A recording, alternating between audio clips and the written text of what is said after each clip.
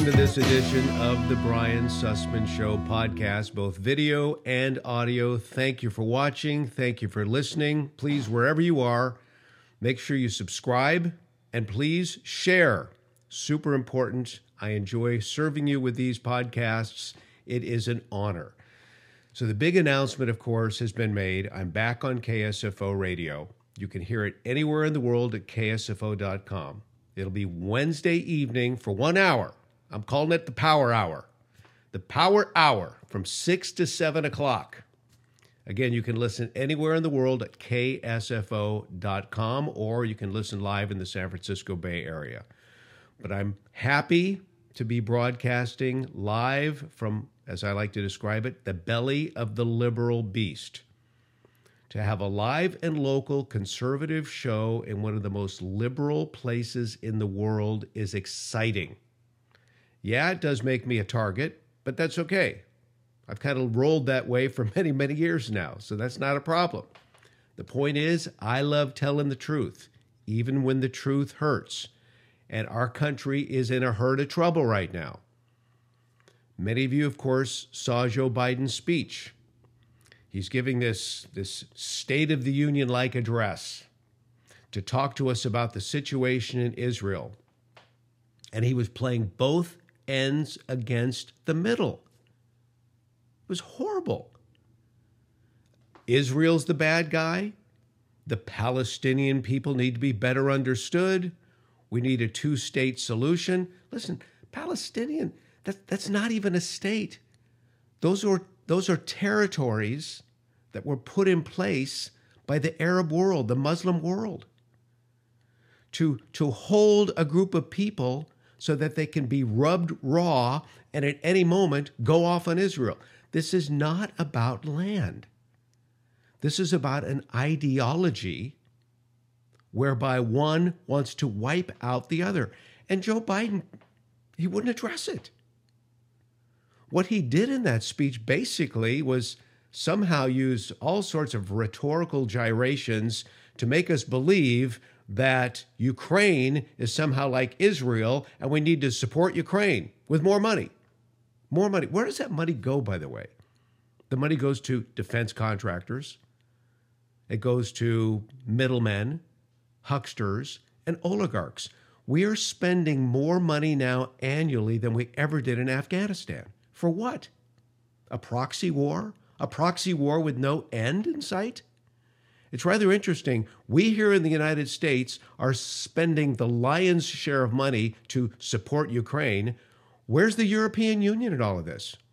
The European nations don't seem too worried about all of this for some reason. So we're footing the bill, money that we're borrowing. You know, let's forget our national debt for a second. Let's talk about our national deficit for a second, because the national deficit is, just how much we overspend on an annual basis.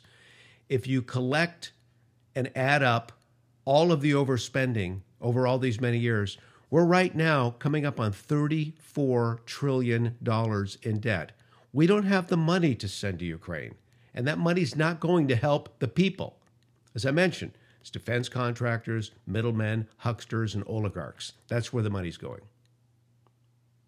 So Joe Biden makes this big plea to somehow cause us to better understand the situation in Israel and in the Middle East, telling us that somehow this is like the Ukraine situation and we need to spend more money on Ukraine.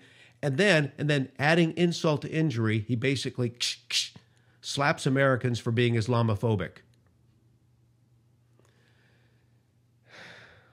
We witnessed a group of people parachuting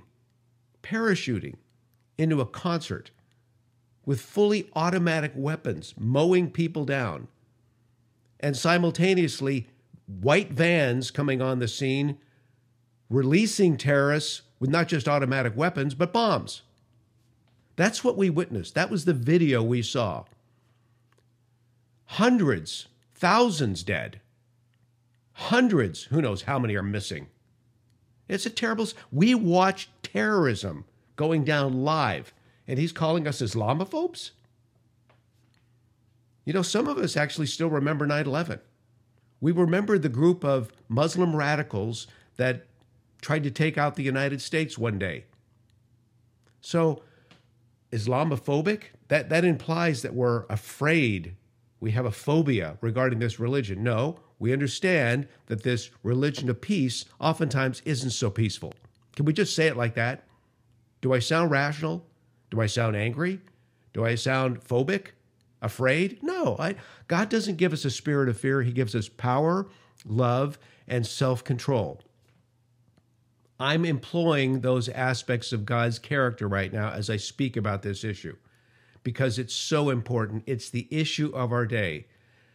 With all due respect to people from Ukraine, and I'm sure everyone watching or listening knows somebody from Ukraine. Wonderful people.